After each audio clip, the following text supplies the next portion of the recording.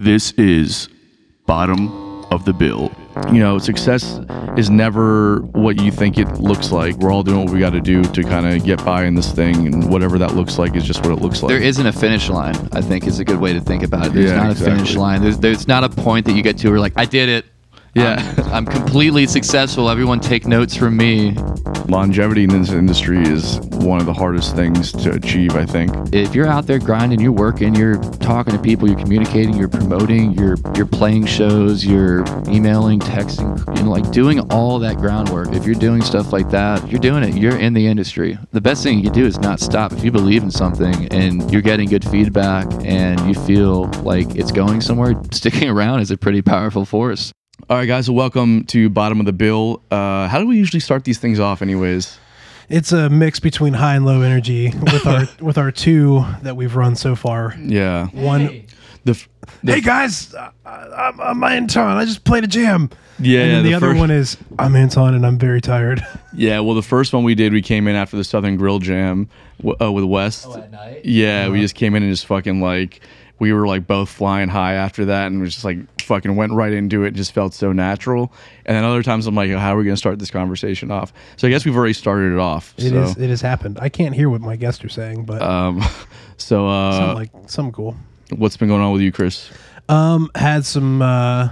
Had some just gigs this weekend. Highlight for sure was the Blue Jay Time Wise single release. Yeah, how'd that go? It was really good. That's our second gig ever with that band. Jeremy and I play in Time Wise, and the first one was really fun and energetic, but like musically had a little left on the table, I feel like. But we tightened up a lot of stuff and got everyone really musically on point and had a pretty decent crowd, and it was a really, really fun gig. It was a good time. Hell yeah. And we put the single out into the world. It's out everywhere. You can stream Golden Boy. Is it on Tidal, though? It's on Tidal. Yeah. Jeremy had we weren't going to do it, I don't know how you feel about Jay-Z. Yeah, so we almost didn't, but Jeremy, he convinced me, so. How was it turn out? It was pretty solid. We probably had 40, 50 people, something like that. Ish. Something like that. It was. I had a lot of friends out of town, so it wasn't as many people as that I wanted to come, but it was decent. Yeah, for a band that has only existed for a couple months, pretty decent in my book. Yeah, that's awesome though. Hell yeah. So yeah, that was a highlight for sure. And then it was just regular, good old gigs. Nice. The rest of the weekend. I went down to Orlando on Saturday and then stayed Sunday also, and I had like some friends of mine visiting town or whatever, and it's always good for me like seeing these are like my friends from high school and really just all high school, so it's cool to be able to go and do that because that was like before I was really like playing music at all, so or at least professionally, so for me it helps. Like I don't like using the word grounded, but it certainly like anchors you to like this place where like I don't know, just like before you started doing things like the way that you're doing them now. So like, it just kind of brings back like a youthful thing, I think, that helps me just remember where I came from, I guess. Remember who you are and who you were. Try and not let the two stray too far apart, yeah, right? Exactly. It's easy like when you're doing, as you guys know, when you pursue music and like you're learning about all these different things, professionally and creatively, and I think there's like you evolve as a person as you get older too, and you can kind of lose sight of who you were. And although it's good to change, I think there are elements that you don't want to forget, and I think that for me, going and seeing my friends like that is that thing, and it's very therapeutic for me. That being said, it's good to be back at work because I can get lost in the sauce. Totally. How was the traffic? Was that nice and meditative and humbling and grounding? The times that I left here like at noon on Saturday, so the traffic was fine in Orlando when I got there, and then it was also Saturday, and then you never know though, man. Yeah, the 408 can be a bit of a clusterfuck sometimes. Or no, sorry, I-4, right? I-4 is the bad one that I've encountered. Yeah, it can be pretty gnarly, but it wasn't too bad when I was there. So that's pretty much how my week went. I had and then when I was there, I found out I had like all of my Saturdays and Sundays canceled at some spot that I will not name for the rest of the year because of football season. So that does narrow it down. They just forgot that there was football. No, and I'll give them the credit they deserve, because we talked about it when we booked these dates like back in February. He was like, I might have to cancel some of these because of football season, so I'm going to give you like a lot of them, so that way they're not like all gone. Yeah. So he gave me like dates on like Thursdays and stuff too, and Fridays. There's football on Thursday too. I know, but he lets me keep those, and I can start really late because the games always go late, so I love that. But yeah, all Saturdays and Sundays got canceled, so that was all of them. Pretty lame. Yeah, every single one. So now, like literally, my calendar for Saturdays and Sundays has opened up like drastically. It's a real big problem, but I will figure it out because I got to save some money and do some things I'm trying to do. I'm not going to talk about right now, but it's about feet. He's getting a serious foot makeover. You beat me to it. Yeah, that's what it is. So that's pretty much how my week's been going. How about you guys? Pretty good. I just had a similar. I actually just went to Orlando last weekend. Oh, for real? And I saw my friend just graduated college, and I went and saw her and she's like that. She's one of the friends I've had since I was 5-6 years old, and we don't see each other a lot, but it's definitely a refresher, like a kind of stepping back into myself, out of the grind and out of the just constantly whatever's constantly on my mind about furthering my career and getting my chops up. Like that is all I think about 24/7. And I'm here. I'm like, childhood memories. Like, it's a very similar experience to what you described. Yeah. And then I came back and did some bar gigs. Yeah. Yeah. Bar gigs. We all got to do that. We're just fucking make ends meet right now. Yeah. How about you, Jeremy? Yeah, it's funny. I actually, one of my best friends since my freshman year of high school came into town with some of his college buddies, and literally the same kind of experience this past weekend. I don't know what it is. I guess it's this time of the year where everyone's transitioning, about to start their new fall schedules and stuff, and just wanted to catch up with old people or something like that. But he came into town and he was just asking me all about the gigs I've been doing and the bands that I'm in and all the projects that I'm putting together. And he was listening to the new single that Starcaller put out and stuff. And I was just, some of his roommates from college were there, and I remember going up and visiting them 5 or 6 years ago and just getting into jazz music and all this stuff, and kind of just started to form my identity as a musician around these times. And I look back on those times when I met all of them and just realized how my musical identity has formulated so much since those years, and playing festivals and playing all kinds of different cities in Florida and playing some shows out of state and that kind of thing. So it's just a recap, but also humbling in a way, because I realize how much stuff out there is that I want to do still, and how I'm just having such a great time achieving certain goals, but still deeply unsatisfied with not the career that I've had in the past, but just unsatisfied with where I am, and I just want to keep going and keep progressing. And it's a good thing. It's a good thing being unsatisfied. Yeah, totally. Yeah, not reaching that level of contentness where you're just hungry. Yeah, exactly. Because a lot of people get to that point. It's well, I've done this and I've done that, and and I deserve this type situation, and or you just get comfortable where you're at, and that shit stunts your growth, man. Yep. So also for those who don't know, these are Starcaller guys. You got KP and Jeremy on this intro with us today. We definitely didn't just do a podcast with them. And this week on the show we have Andrew Scotchie, who's a good friend of ours from Asheville. I've had the luxury of doing several tours with them and working with them closely over the years. And he's a really just great guy. And he was on the show promoting his new album, Love Is Enough. And honestly, I've been listening to it a lot lately. It's very well done. Great songwriting. But if you're familiar with the work he's done with the River Rats, it's a bit of a departure from that. But I think it's a good thing. It's definitely like new and refreshing. So yeah, check out the album, and here's the episode. I hope you guys enjoy. Let us know what you think. Peace. This is Bottom of the Bill.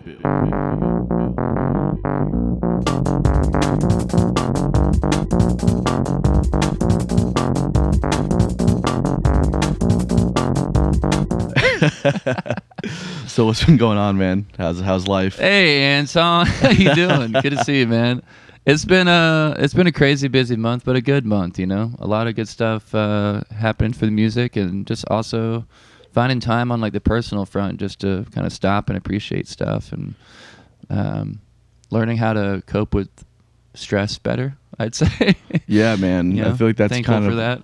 I feel like that's kind of something that's in the ether right now.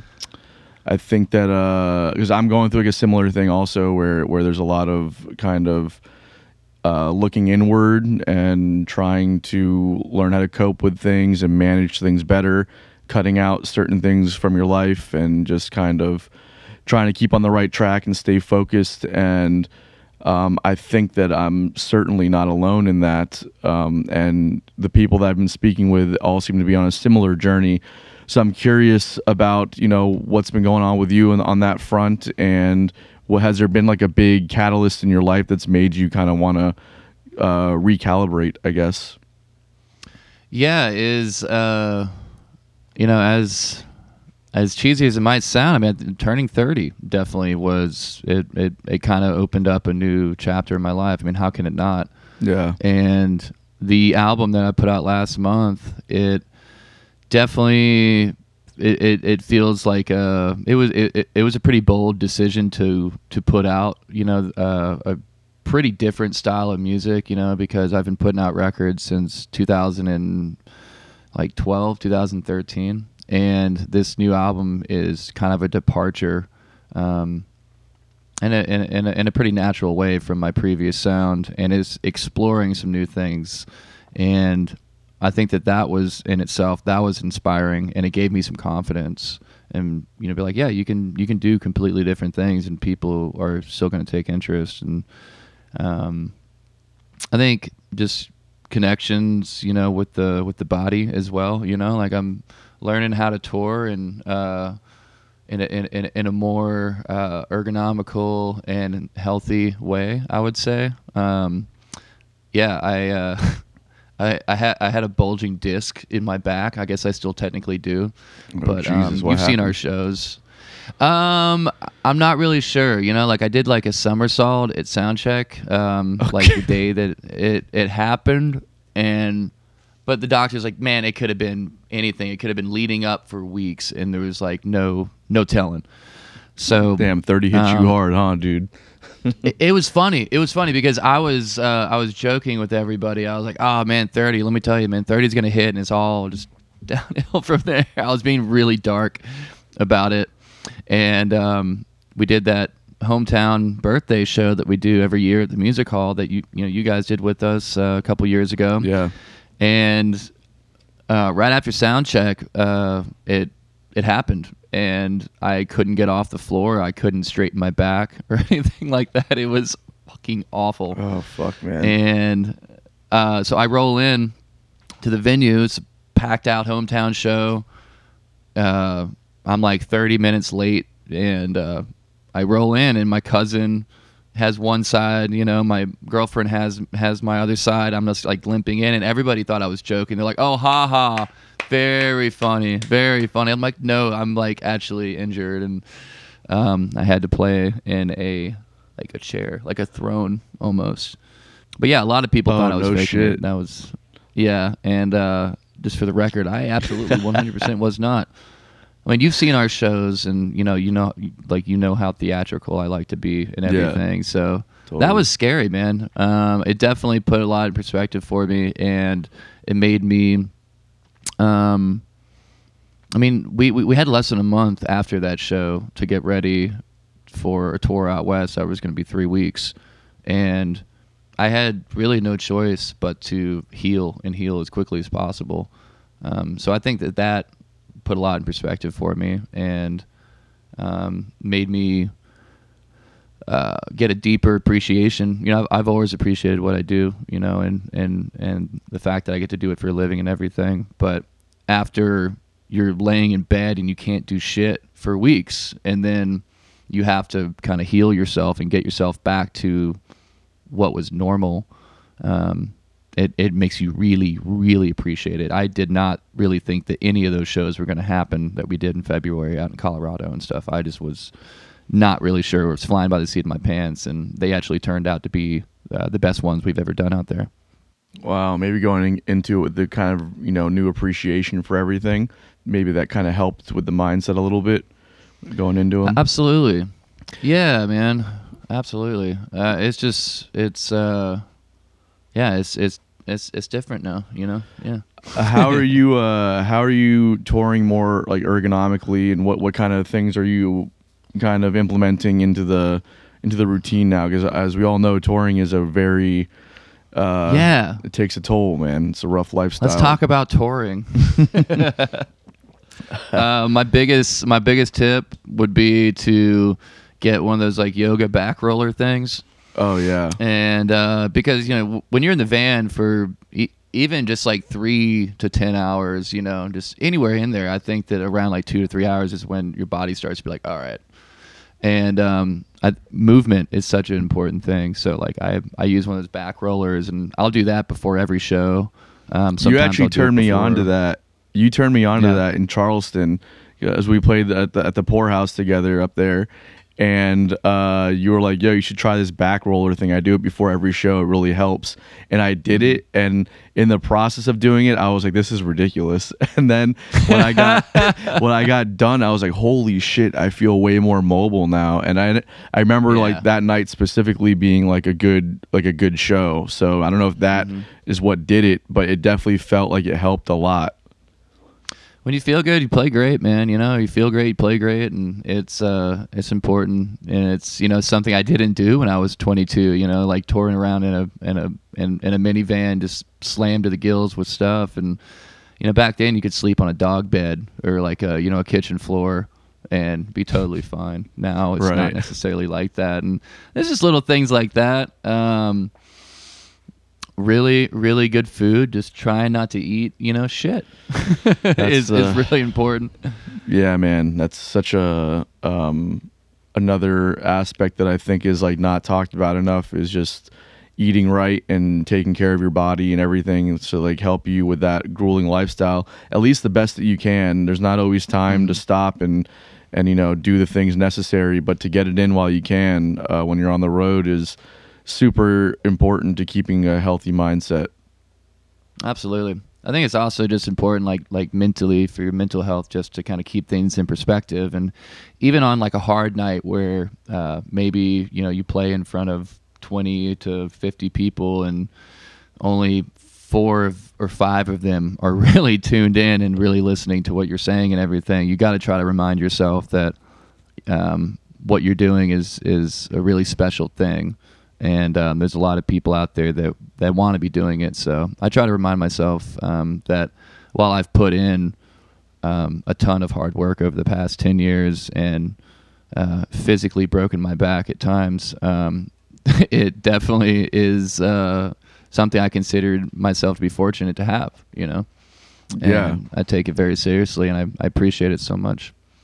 Yeah, especially with this, like the new songs and everything. It's been really cool to see people singing them and just taking the message, especially coming out of the world that we've been in for the past 3 years. You know, it kind of feels like this summer things are really like back, and it's like scary to even say because I don't want to jinx it or anything, but it feels like people are way more relaxed about going to shows and things are really back.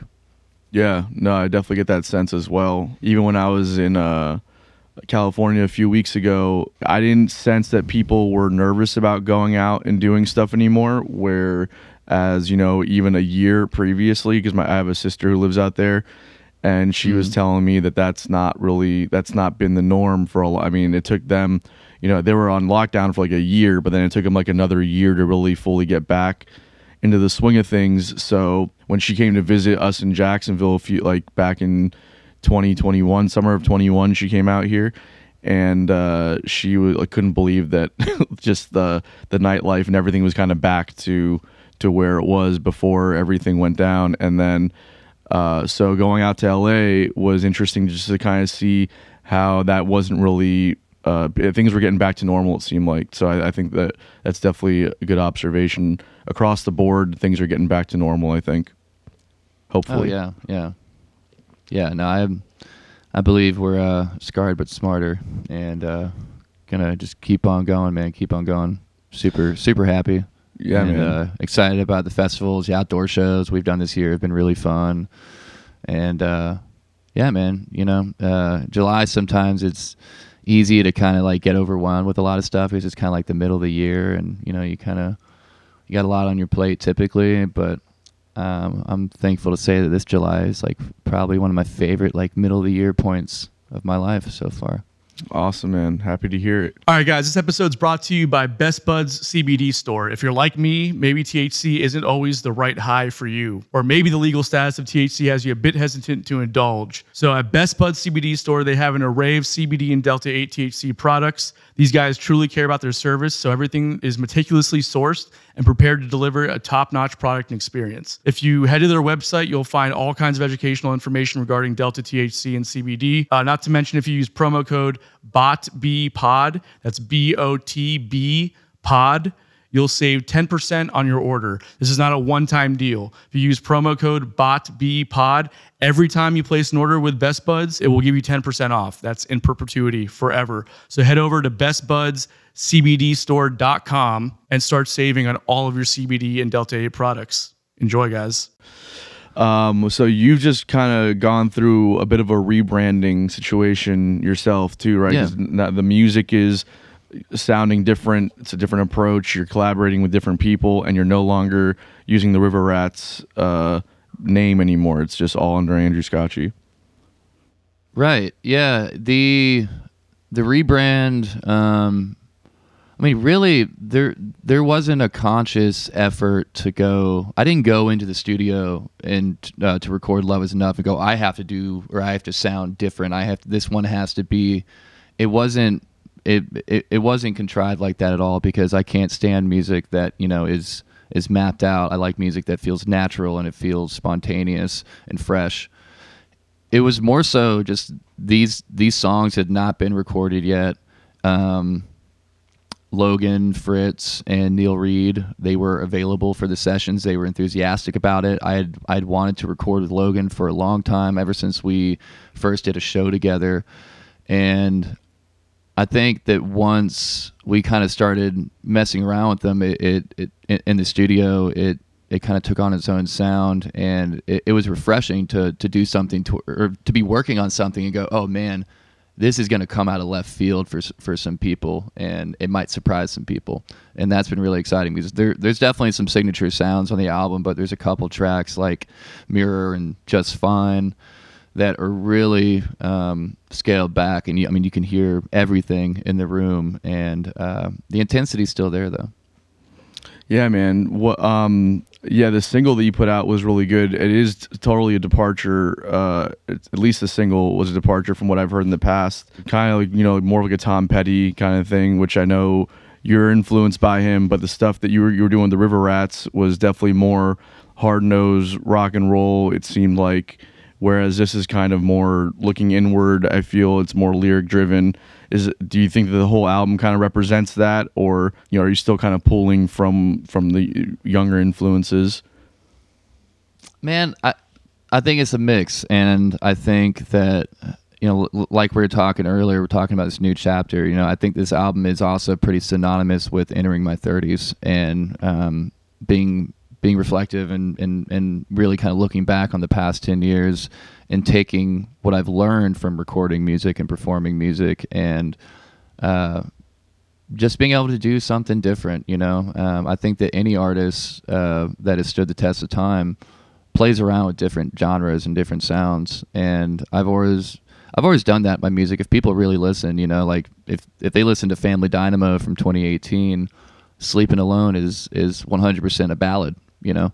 And then there's also rock and roll songs that are straight ahead, in your face, raunchy, and I like the mix. You know, I think it's important to have the songs that make people just want to get up, bounce around, have a really good time, and just, you know, have that cathartic release. And then I focus on the lyrics a lot, you know. And if a song doesn't say something, if it doesn't really take me somewhere or make me think, then I'm just not into it, you know. And I also, you know, there's also some funny, goofy moments, you know. I'm surprised nobody has given me complete and utter shit about the Too Many Jam Bands song. I mean, y'all are really letting that one slide. Yeah.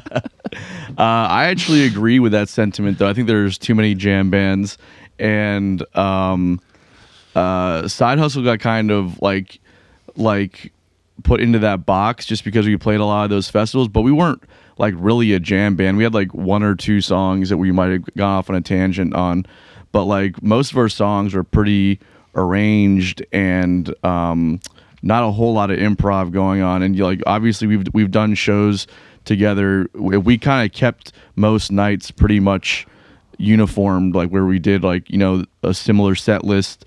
And then, but it's always been a big thing, like even within like the inner dynamics of the band, about like jam band or not jam band, and what how route jammy you want to go. take it.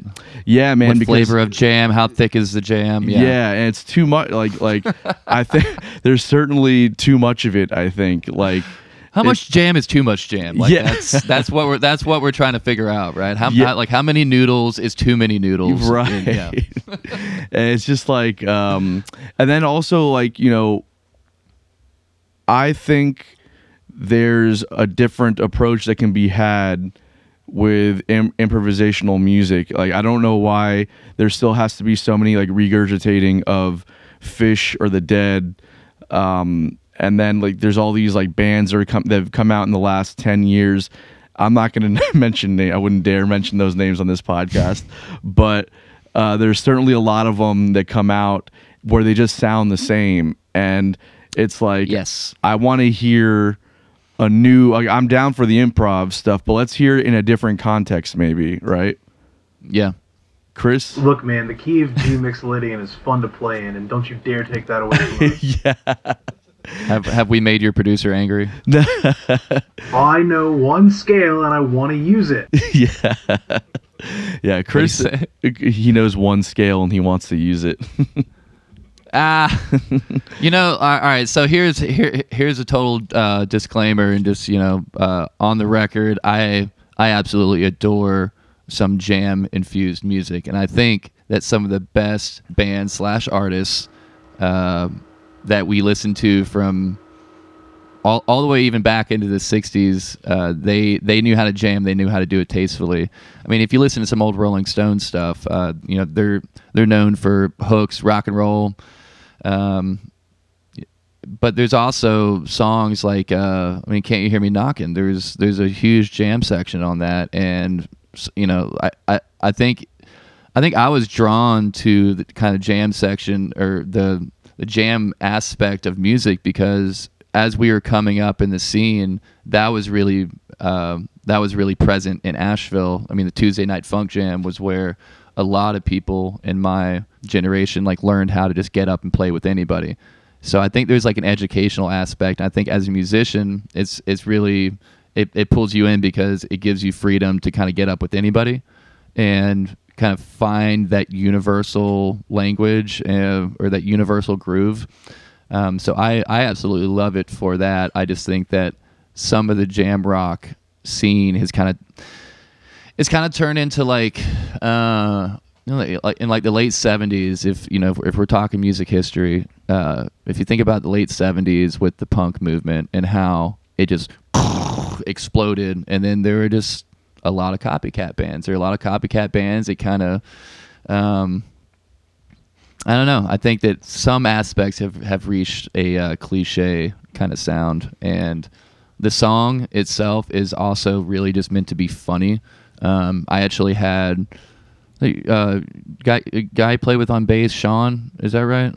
Oh yeah, Sean. Yeah, Sean. Yeah. Sean messaged me the morning the album came out, and he said, "Dude, I like the new stuff. I think it's hilarious. Or I think that song's hilarious." So immediately out of the gate, I got a jammer approval. Yeah. And and it's really just like I overheard people say, "Oh, there's so many jam bands." I overheard people say stuff like that, and then I thought it'd be funny just to make a little poke at it, and yeah. No, I dig it, man. I think it's hilarious as well. I do think that there are too many jam bands. Again, like what happens is that people see a model and it works, and then it's like, well, let's try and do that thing. It's kind of what's baked. It was what was baked into the ether for a minute there.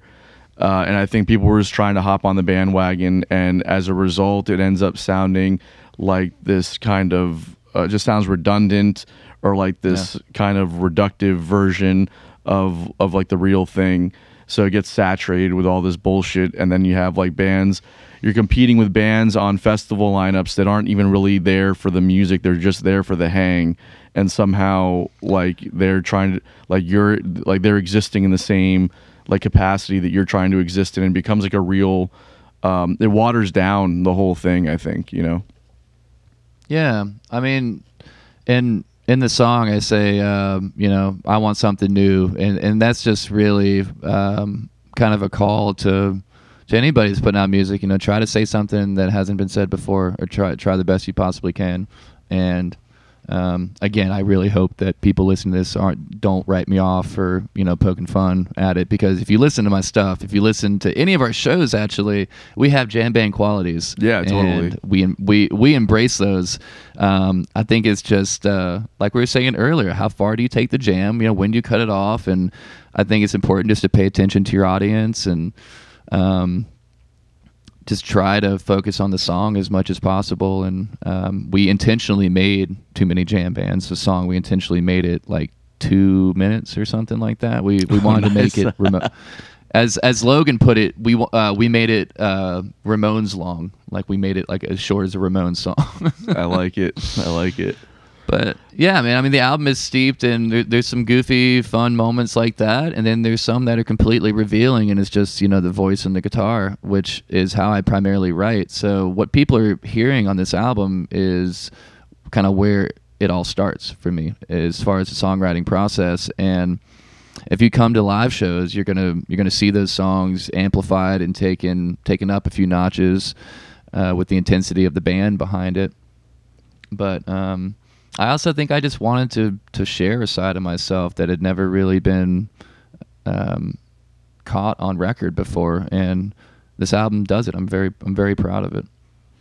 Do you feel like surrounding yourself with the people that that you've collaborated with on this record kind of allowed you to feel more comfortable in the space to write more vulnerably, and not to discredit. I mean, Keith is one of my really good friends. I love him, and Logan, I like a lot as well, and truly appreciate him as a drummer. But I'm just curious because, whatever you do one thing so long with people, and then sometimes you kind of feel like you're doing this thing, and like you don't think about doing like the other thing, which could be a more vulnerable take or a newer version of yourself.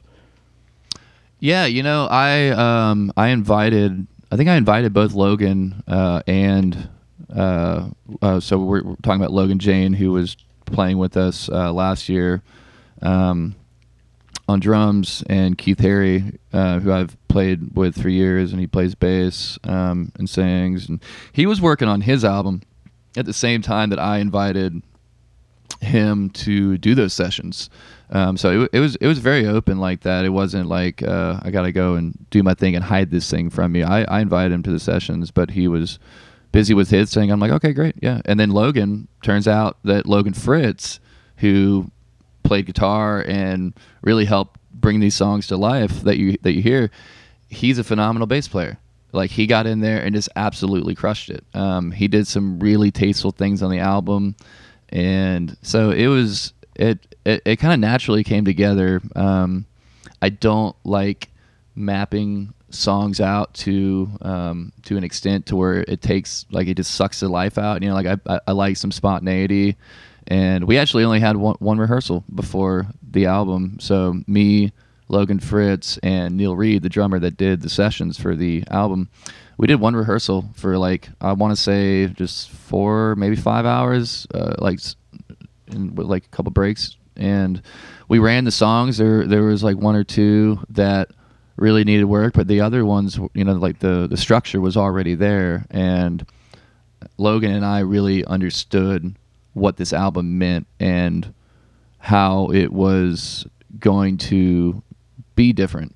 And it was almost like there were times we didn't even have to verbally communicate, you know, and he was right there on the same page with me, and it's exciting. I want to do more and more albums with him. Like, I'm trying to get back in the studio this fall with him, to be honest. Oh yeah, man, that's awesome. And anything I do, collaborate with him. But yeah, playing with other people simply makes you play differently, and I think it's important to play live with other people, record with other people. Is they're going to interpret your songs differently than somebody else would, and you're going to play differently with somebody. Yeah, it's really important, and it as long as it's about serving the song and getting the best possible product, you know, and trying to change people's lives and make people happy, you know, and be there, you know, I think that's what it's about.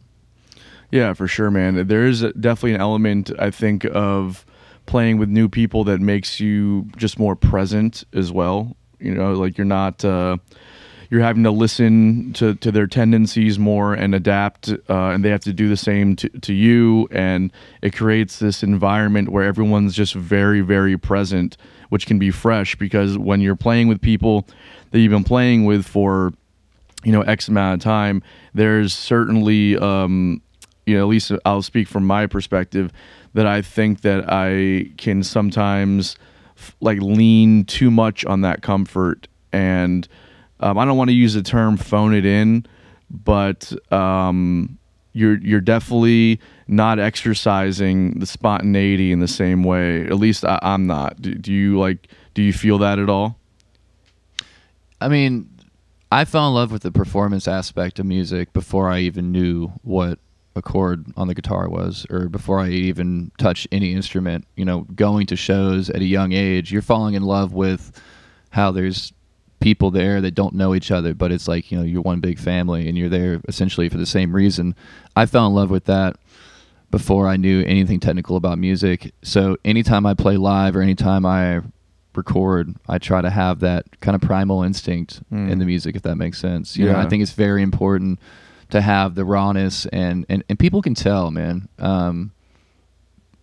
It's important to keep in mind that, you know, like, the quote unquote average listener, they can tell a difference between somebody phoning it in and going through the motions versus somebody that is on stage. They're working through something. They are telling you a story. They are sharing a very revealing part of their soul to you.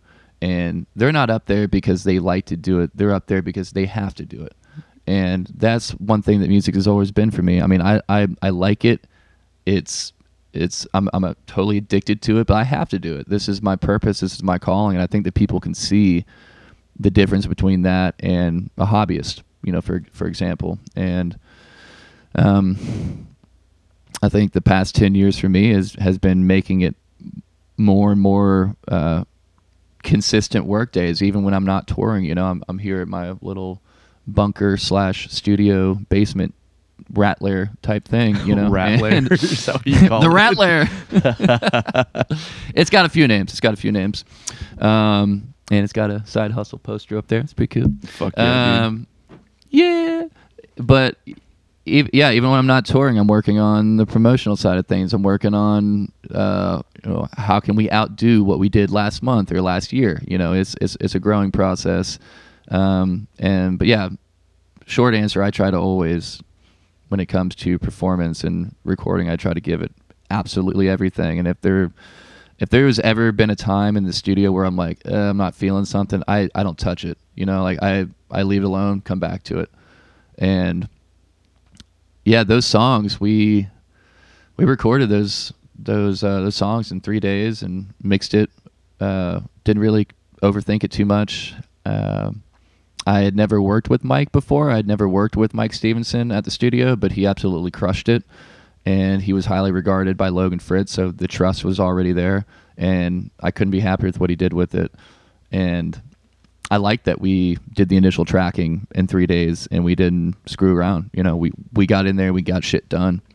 Yeah, man. I mean, that's super hard to do, especially when you're not putting in, 6 months of rehearsals or however long on the back end just to try and tighten everything up so you know exactly what's happening. I think that there is an element of being in the moment when you're in the studio where something about that vulnerability of like really being present that allows you to give a very real performance. There's no like I said before, like when you get into that routine of playing tunes over and over and over again, and you know exactly what's coming next type thing. That kind of I don't know what the term is I'm looking for. I don't want to use apathy or phoning it in again. I want to but just there's a level of familiarity that I think you're not as on the edge of your seat about as a performer that I think can kind of shine through on a record. So like when everyone is there, present, listening, making sure they're all like they're just trying to get the perfect end result or at least the perfect performance, however that might be. I think that really comes through, Yeah, it's important to have that for sure. And I think people can hear excitement in music and they can hear, what the experience might have been like, and if they really listen. And for us, it was joyous. And like I said, I want to keep recording with Logan. He is a truly freakishly talented musical person, and I'm so thankful for his contributions on the album, and I'm thankful for how people are receiving the album and how they're taking that simple message, love is enough, and spreading it and doing something with it. And I've always just wanted to obviously I got to take care of roof over my head, and I got to make enough money to live and everything, but music is greater than one person. And a good album, a good song, it can become an unstoppable force. And I try to keep that in mind when recording or playing live. And I guess what I'm trying to say is it hasn't the album hasn't hit any charts, or I don't have that many Spotify listeners. In fact, some might call it embarrassing how many monthly Spotify listeners I have. But I don't give a fuck, because I know that the amount of shows that I do, the amount of touring I do, and the amount of lives that I've gotten to connect with, and that human connection is there, and that is never going to go away. And it's the best. It's the best thing to count. That's what I try to count as far as like how many human connections can you make. Even if the show, like we were talking about earlier, if people are kind of checked out, or you're put in an environment that isn't necessarily conducive with your live show, if you can connect with one person, two people, whatever, and make their day better, they make your day better. I mean, that's what it's about. Your mission is accomplished at that point. Yeah, totally. I think that's definitely the ultimate measure of success, is like the people that do hear what you're putting out, receiving it, and really getting something out of it. We had somebody locally here that saw us. They stumbled upon us. We were playing a local show, and it was kind of dead. It was just a bad night. He and his girlfriend were in the room, and there was one song that they really liked a lot, and they went and they found us on Spotify and they listened to it. The next time I saw him, he brought that song up. he quoted the lyrics and then quoted like a guitar part that I played, and I was like, that was one of the first times that it actually happened to me, and I was like, holy shit, that was like wild that hit you in that guy. That's exactly what I wanted it to do, but you don't think about it actually happening. Like you don't like just as a, and then when somebody tells you that, it's like it kind of like blows your mind, for the first time. Yeah, I mean, some people aren't that vocal when it comes to showing the appreciation. This job that we do is definitely at times it can be pretty fun, high energy, and I guess glamorous. But for the most part, it's grinding. And there's not always a ton of thank yous. Hey, we get you, we understand you, we know how much pain you go through just to get onto one stage. So yeah, it's important to count those connections, and it's important to not compare yourself to. I mean, I think in a business sense, you kind of have. You have to keep up with what's going on, what kind of sounds are being put out, what's new, and you need to be kind of competitive in that way and stay up to date. But you can't be like, oh well, this person just got this kind of write up in blah blah blah magazine, and I wanted to get that, and now I suck, and get down on yourself and everything. And it's really easy to go into that negative spiral. I've had to stop myself a few times, because to me, I think that the album, there's a couple songs on there that are absolute bangers and absolute hits, and they deserve the most airplay ever, and placements on commercials and everything. But sometimes it can be a long process to get there, and you have to remind yourself that it's best kind of success can sometimes be that slow burn. I think that I don't know, man. It's so strange. I've been like almost famous for like 10 years. You know what I mean? Like it's funny. Like once you like here I am at 30, and I always love the comment, "Oh my God, how are you not huge? How are you not huge? How are you guys not famous? Famous. Just throwing around words like that, and that's how some people think and how some people communicate. So you can't shit on them too much, but there's so many different levels of success, is what I'm trying to say. Yeah, and that kind of feeds into not comparing yourself to other people. And I think one of the greatest things that an artist can do is be happy where they are and remind themselves how hard they've worked to have even just some of the simple things, to have your art, be able to hold it, and to be able to see your name on a t-shirt, to be able to see your name on a marquee, whatever, just to be able to get to that point, you got to give yourself a pat on the back. And yeah, my definition of success is probably very different than yours, or maybe even fellow musicians. It's a very interesting career that we're in, because there's not always a lot of quick recognition, and you have to be patient. You have to be very patient and remind yourself why you got into it in the first place.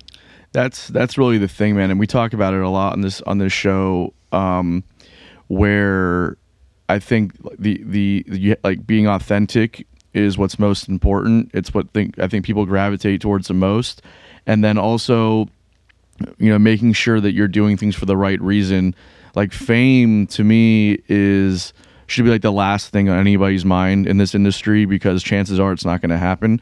And also it's just not like it's just like the lowest version, or what's the word, metric, the lowest metric of success to me is how many people know who you are. I mean, there is an element of like being able to connect with as many people as you can through your music and all that. But I think ultimately the best metric for success is, have you set out a goal and have you achieved it?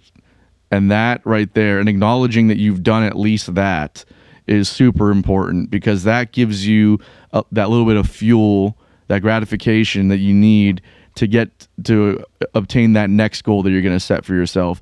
And then maybe you do that better than you did on the previous one or whatever. Maybe more people find out. But I think if you keep doing it and you keep staying true to yourself, it inevitably reaches more people. That's just going to, like, the money comes and you know, the fame, if that's something that you really need, not you specifically, but just whoever out there. All that stuff, I think, just kind of falls into place if you keep like just being true to yourself, and, you know, to an extent, playing the game the way that it's set up to be played, but ultimately doing that as authentically as you possibly can, I think is what really connects with people.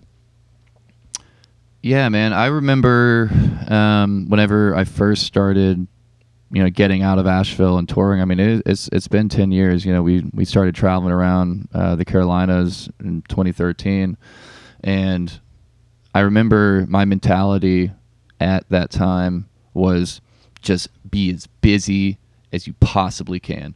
And I still kind of have that mentality, but I'm way more strategic about things. I definitely know how to say no to some things. There are definitely plenty of shows and situations, you know, and a few people, not a lot, but you know, a couple people that I surrounded myself with, you know, in my 20s, I didn't need, you know, to have in my orbit. And as much as I fear and despise growing older, I am very thankful for everything I've learned. I'm very thankful for my appreciation for life now. And you kind of have to go through those little moments of crisis and trying to figure out, you know, am I successful? Am I, you know, like, or what does that mean in my mind? What does that, you know, like, and what does that mean to most people? And I think it's a fluid thing. I don't think anyone's got it figured out. And I think that's one thing to keep in mind in the music industry, because I've played recently with one of my like heroes in the songwriting world, and I was shocked to see how much we had in common. And I mean, we were talking about one venue in a city that he lives in, and I'm like, man, I can't, you know, I haven't been able to reach him yet. He goes, me neither. And I'm like, dude, you're like the king of that city. What? Like, everyone knows you there. So it's important to keep in mind that, like, even some people that you put on a higher pedestal, which was this guy that I'm talking about. I got to open those shows, and I would have been there anyway because they were just in our backyard. And I don't see why I can't say his name. It was Aaron Lee Tazjan, and we did a show in Charlotte together at the Visualite, and we did a show at Mills River at the Sierra Nevada Malt Disney World situation. And he was just so damn down to earth and relatable, and just not stuck in anything for the wrong reasons. He was a very admirable guy and a very real person, and he felt the road just like sometimes I felt the road, you know. And it just reminded me that sometimes you think that everyone has got it completely figured out, but everyone's doing their best just like you are, you know. And maybe they've gotten a little bit more recognition, maybe they've been in it longer than you, but yeah, like you were saying, as long as you're in it for the right reasons, you know, I think it's really important to stay true to yourself and not let anybody tell you what you need to sound like. Don't do things because you think it'll,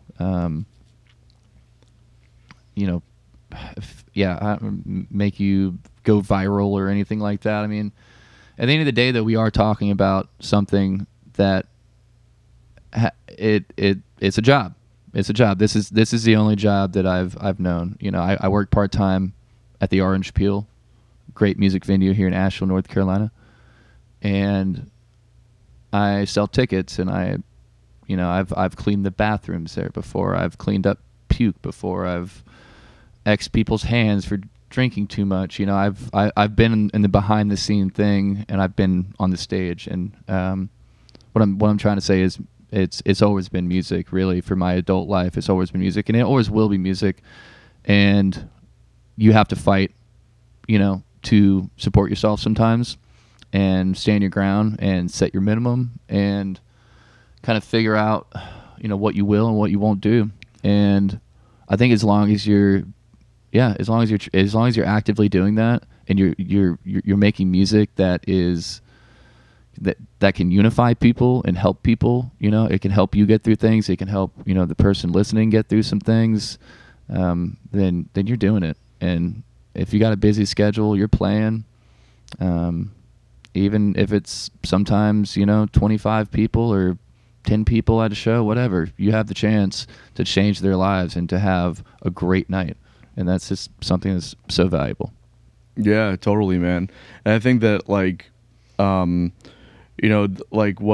a lot of people view as success in the music industry, or really in I'll speak primarily music and entertainment, is like it's not always what people think it is either. Like when I was in LA, I saw Corey Henry, keyboard player for Snarky Puppy. I saw him playing in a tiny club in kind of a shitty part of town, but it was the place is packed out, but it couldn't have held more than 150 people, if that. That would be being generous, that's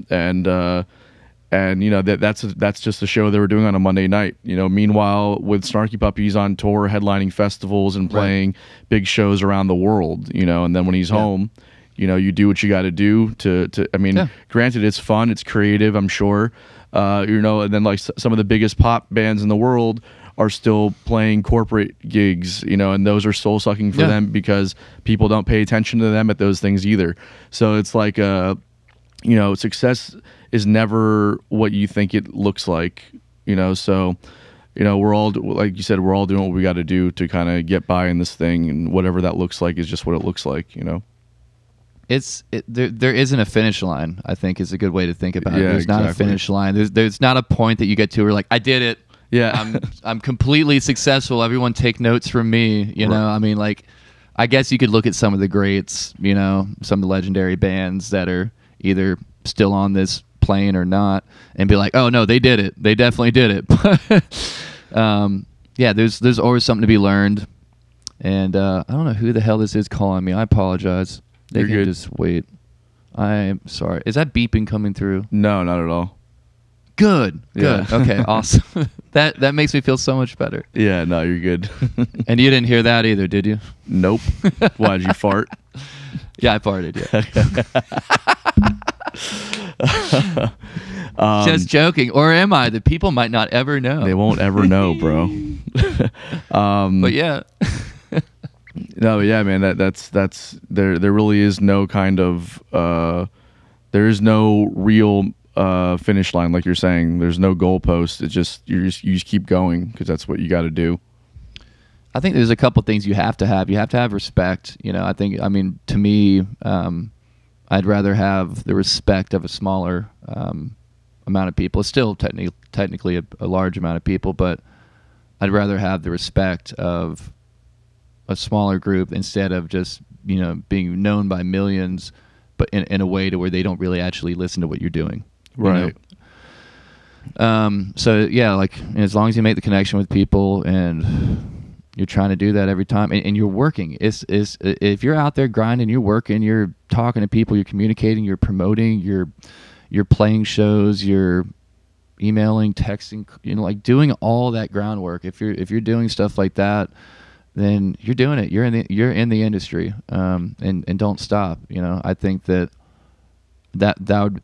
I've had younger musicians in like their early 20s or so, kind of pick my brain a little bit, and I feel like the best thing you can do is not stop. If you believe in something and you're getting good feedback and you feel like it's going somewhere, don't stop, because ultimately, sticking around is a pretty powerful force. Totally, man. Longevity in this industry is one of the hardest things to achieve, I think. Yeah, absolutely. And sometimes you don't even plan it. I mean, I didn't plan to be when this band started, when I got the band together, I didn't plan on it being a 10, almost 11 year project. You know, maybe at one point I thought that would be really cool to look back on, but like that was never the goal. The goal was to have fun, make music that was exciting, and just get a better understanding of what the fuck we're doing on this planet, you know, and trying to just understand yourself even more, you know. I think that's another cool thing about getting older, and I do want to put like an emphasis on this, that 30 is not old by any metric. And I know, but 19 or 20-year-old Andrew would be like, "Oh my God, it's done, it's over." Totally, after that. Yeah, and it's complete bullshit. It's complete bullshit. Yeah, and it's like, and I think that also there's an advantage to being more seasoned as you as you age a little bit more, and the mistakes that you make are, you know, different. They're not. Hopefully, they're coming from. The decisions that you're making are coming from a place of, you know, more wisdom and education, right. And your not fear. Exactly, and yeah. you're you know, you're making moves that you're learning how to say no to things and putting your energy into the right places now. So I think that you know, while you still do have you know, youth in you, you're able to really maximize it because you don't have to like grind for the sake of grinding. Now we're grinding because it's like, well, you know, we're still working hard because we have the energy to do so, but also we're not going to waste the energy that we do have on things that don't make any sense to us anymore, you know? That's a good way to put it. Like, decisions come from a place like they turn into an informed decision, not just like, we'll see what happens. Right. Yeah, you know? Exactly. I think that's a really good feeling of being able to, like, you know, like you're trying to make a decision about something. You're like, oh, I know exactly what to do in this situation because I've done it before. Right. Or something similar has happened that leads me to, you know, make a well-informed decision about this. And that's definitely nice. Yeah, this is awesome. You guys do a good, you guys like provide a service, you know, to the music community. This is awesome. Thanks, man. I appreciate that. That's what we kind of, you know, set out to do originally. We started this thing during COVID, and it was like Billy and I were just kind of looking to talk shit to each other, and as well as, you know, keep the conversation about music moving when everything was locked down and our touring stopped and everything seemed to stop for a while. And so this was our way of kind of keeping the scene moving. And when Chris came on board, Chris and Gene came on board last year and started, you know, and as we started thinking about getting bigger guests and different things. And, you know, the conversation's always been about informing people, but doing it through a method of, like, you know, conversation and and also but now it's just gotten even more so because the type of people that we're getting on are so you know, seasoned now, and coming and talking to guys like you, people that we've, you know, done the thing with. Like, you and I have been working together for years now, you know, and we've done the touring thing together, and you know, and then talking to people like, you know, Bob Reynolds from Snarky Puppy and people like that are just like, that have like this next level kind of experience. So like the idea is to really be trying to, you know, shine a light at every level of this thing. So hopefully musicians that are just getting started or that are in the thick of it as well can, you know, hear a perspective that maybe they haven't considered before, you know? That's, man, and there are different levels to it and everything, but it's important not to get, you know, too in your head about where you are, and just make sure you're still enjoying it and you have good intentions, man. And you've always had that in your bones, so it's always good to connect with you on that level, man. Appreciate that, man. Well, so I don't know if I told you about this. I've been slacking on this front, but we do a segment on the show called Unpopular Opinions. And oh, sweet. We just too many jam bands. Yeah, too many jam bands. Wouldn't be the first time it's been talked about on the show. I can say that much right now. All right. But so we'll each go around, say something, and then we'll discuss it and see what we think. So Chris usually kicks it off.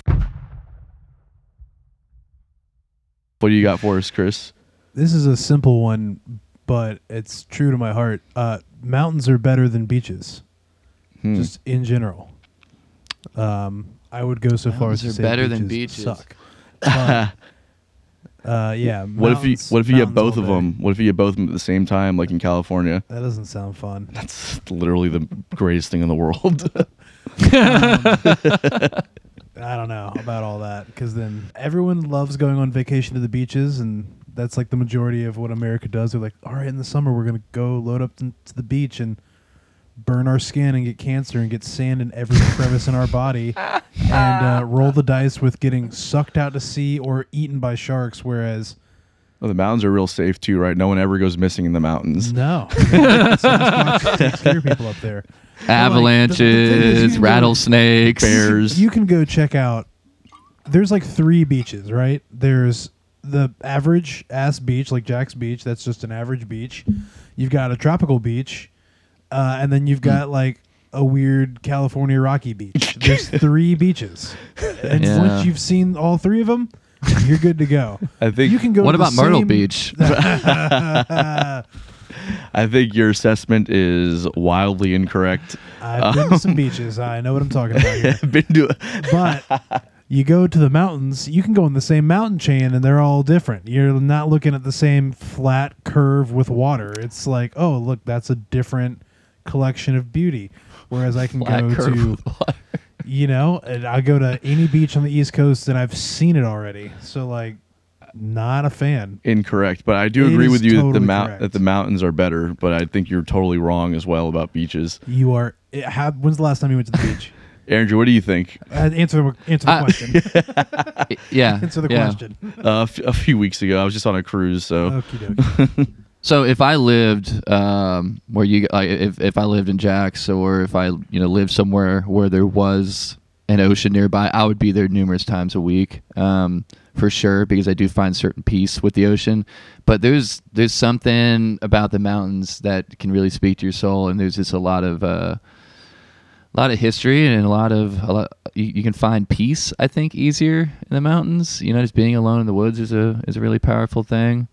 But I also love the ocean because it's beautiful and I love it. I'm terrified of it at the same time, and it's such a cool, scary thing.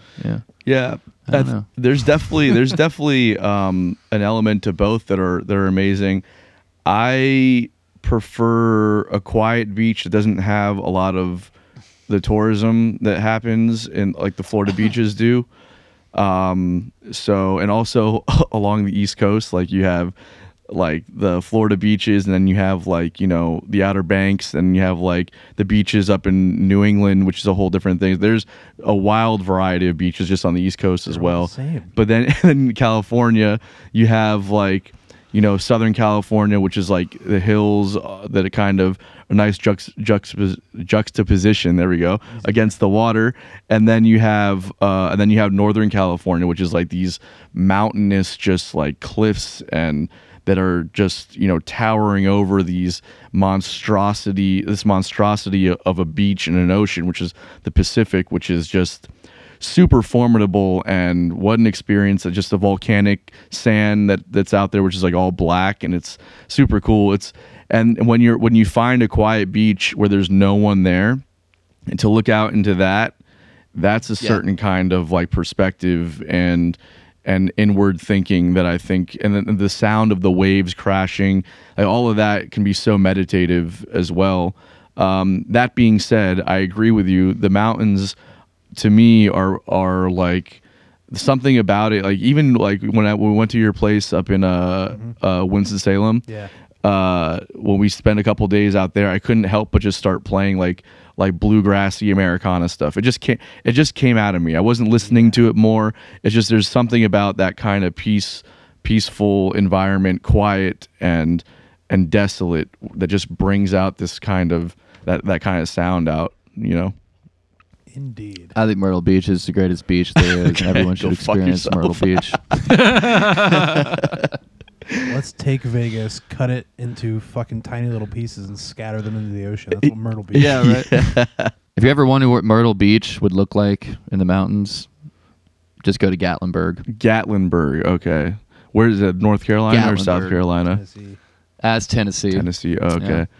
I've No, it's not too far from Asheville. is it what is it, like a river or like what is it? It's kind of like Dollywood. Like it's like the Smoky Mountain Moonshine place, and they have like some like Ripley's Believe It or Not things. as It's, gimmicky. it's kind of Very like gimmicky. that. It's very gimmicky and very It's Myrtle Beach for just people who don't have the saturated. gas in their tank to go to the coastline. Okay. There you go. Yeah. I like it. Andrew, what do you got for an unpopular opinion? You got something that came to mind? Yeah, immediately as soon as you said Kingdom of the Crystal Skull is better than Dial of Destiny. I don't know what either of those things are. All right, Not a Indiana big Star Wars Jones fan, and huh? the not a big Star Wars. Is that also Indiana a joke? Jones. Indiana Jones got you. Okay. Indiana Jones and the Kingdom of the Crystal Skull, which is the fourth movie. I think it's not as bad as people say. That is. And Go ahead. the new one I thought was really fun, but I just was I was disappointed. Is Harrison? But then again, I watch.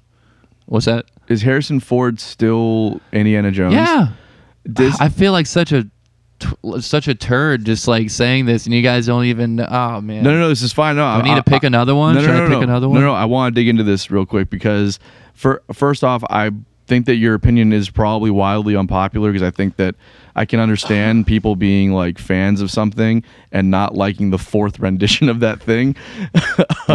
But then also, does it not get like unbelievable that Harrison Ford is this guy that can just do all these crazy like stunts and live that kind of a lifestyle? Isn't he like 80 years old now? You're correct. It does not get old. He drank from the Holy Grail, and so therefore I think he might live forever.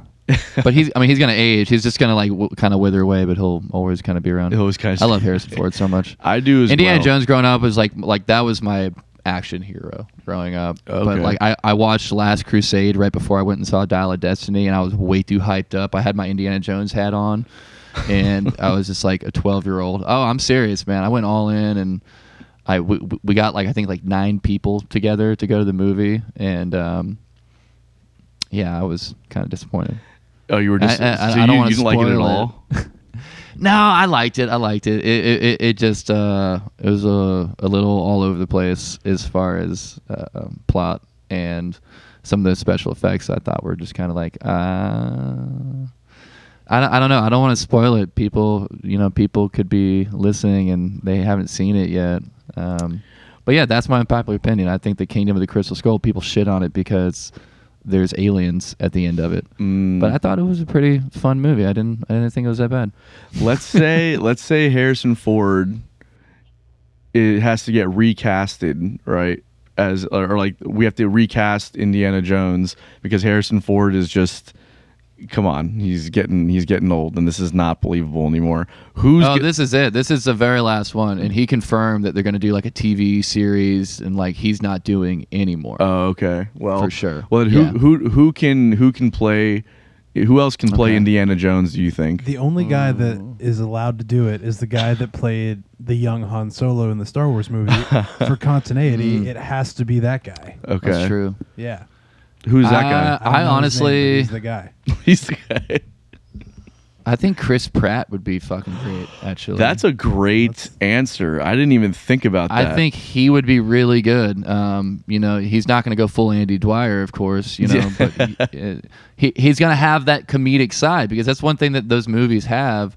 That honestly, unfortunately, I don't think the new, like the original ones, have that kind of goofy humor. It's like he's doing his best. He's in over his head. Oh, right. And he's just a guy. And the new one's a little too fucking dramatic and points out people getting killed. It's like, yes, we know that people die in the movies. Yeah.